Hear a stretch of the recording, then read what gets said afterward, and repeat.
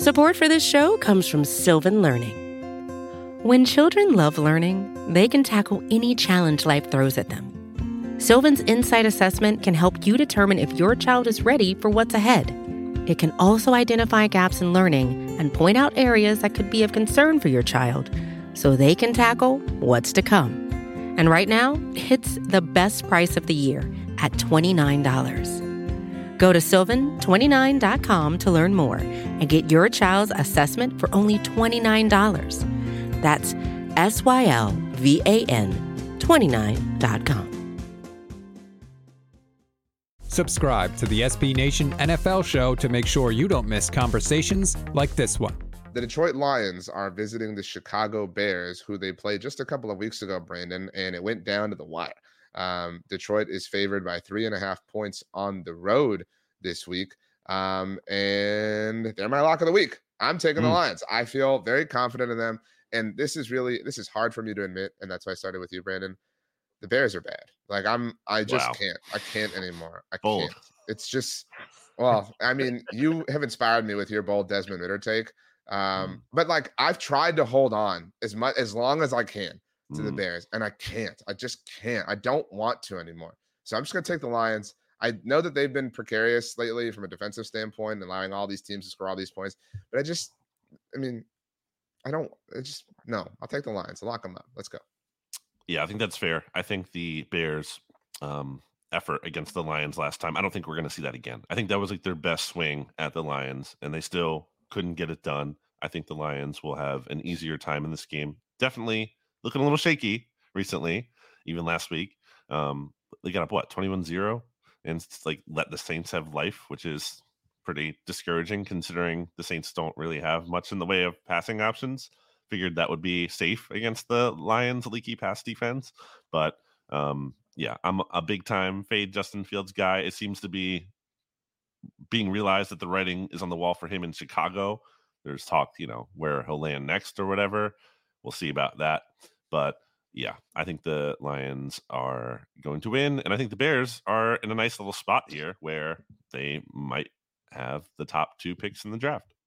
So the Bears are coming off of a bye week, and the last time we talked about them on this show, I was like, I like what Justin Fields did against the Lions, and going into that primetime game against the Vikings, I was like, I'm feeling good about Justin Fields and where the Bears are going right now. And then their coaching is just so bad. And that game against the Minnesota Vikings, the Bears won that game 12-10 a couple of weeks ago before they went into their bye. That was the most frustrating football game I have watched all season. In a year that is littered with quarterback injuries, offense is just at an all-time low. That was the most frustrating game I have watched all season because the Bears' offensive game plan in that game that totally handcuffed Justin Fields, who the best part of his game is his deep passing and attacking downfield. They were just like, to try to combat the Vikings blitzing us, we're just going to throw screens the entire game.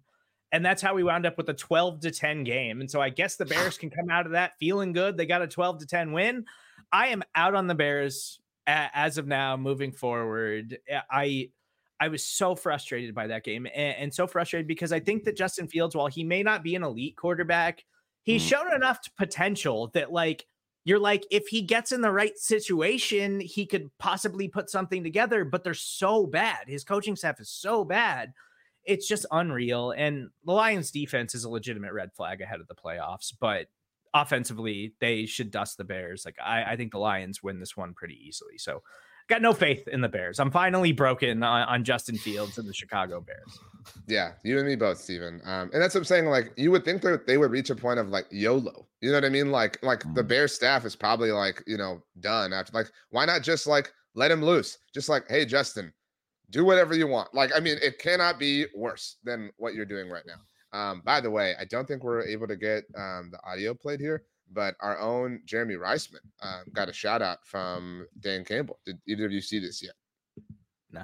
Yeah, when you dropped it in the chat and asked if we could play it on the show. Well, I don't know if you heard it though. That's what I'm saying. No. Jeremy, for anyone who hasn't seen, has an incredible. Yeah, I can pull it. Give me a second here.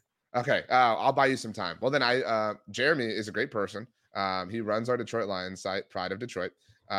He raises a lot of money for charity. He is a phenomenal human being, BLG. In fact, I think he's maybe the best human being. Wow. Can't rule it out. It's not impossible. Yeah. On the subject of human beings, that is the official mascot of Greendale Community College. Are you familiar with the sitcom Community? Yes, I am familiar.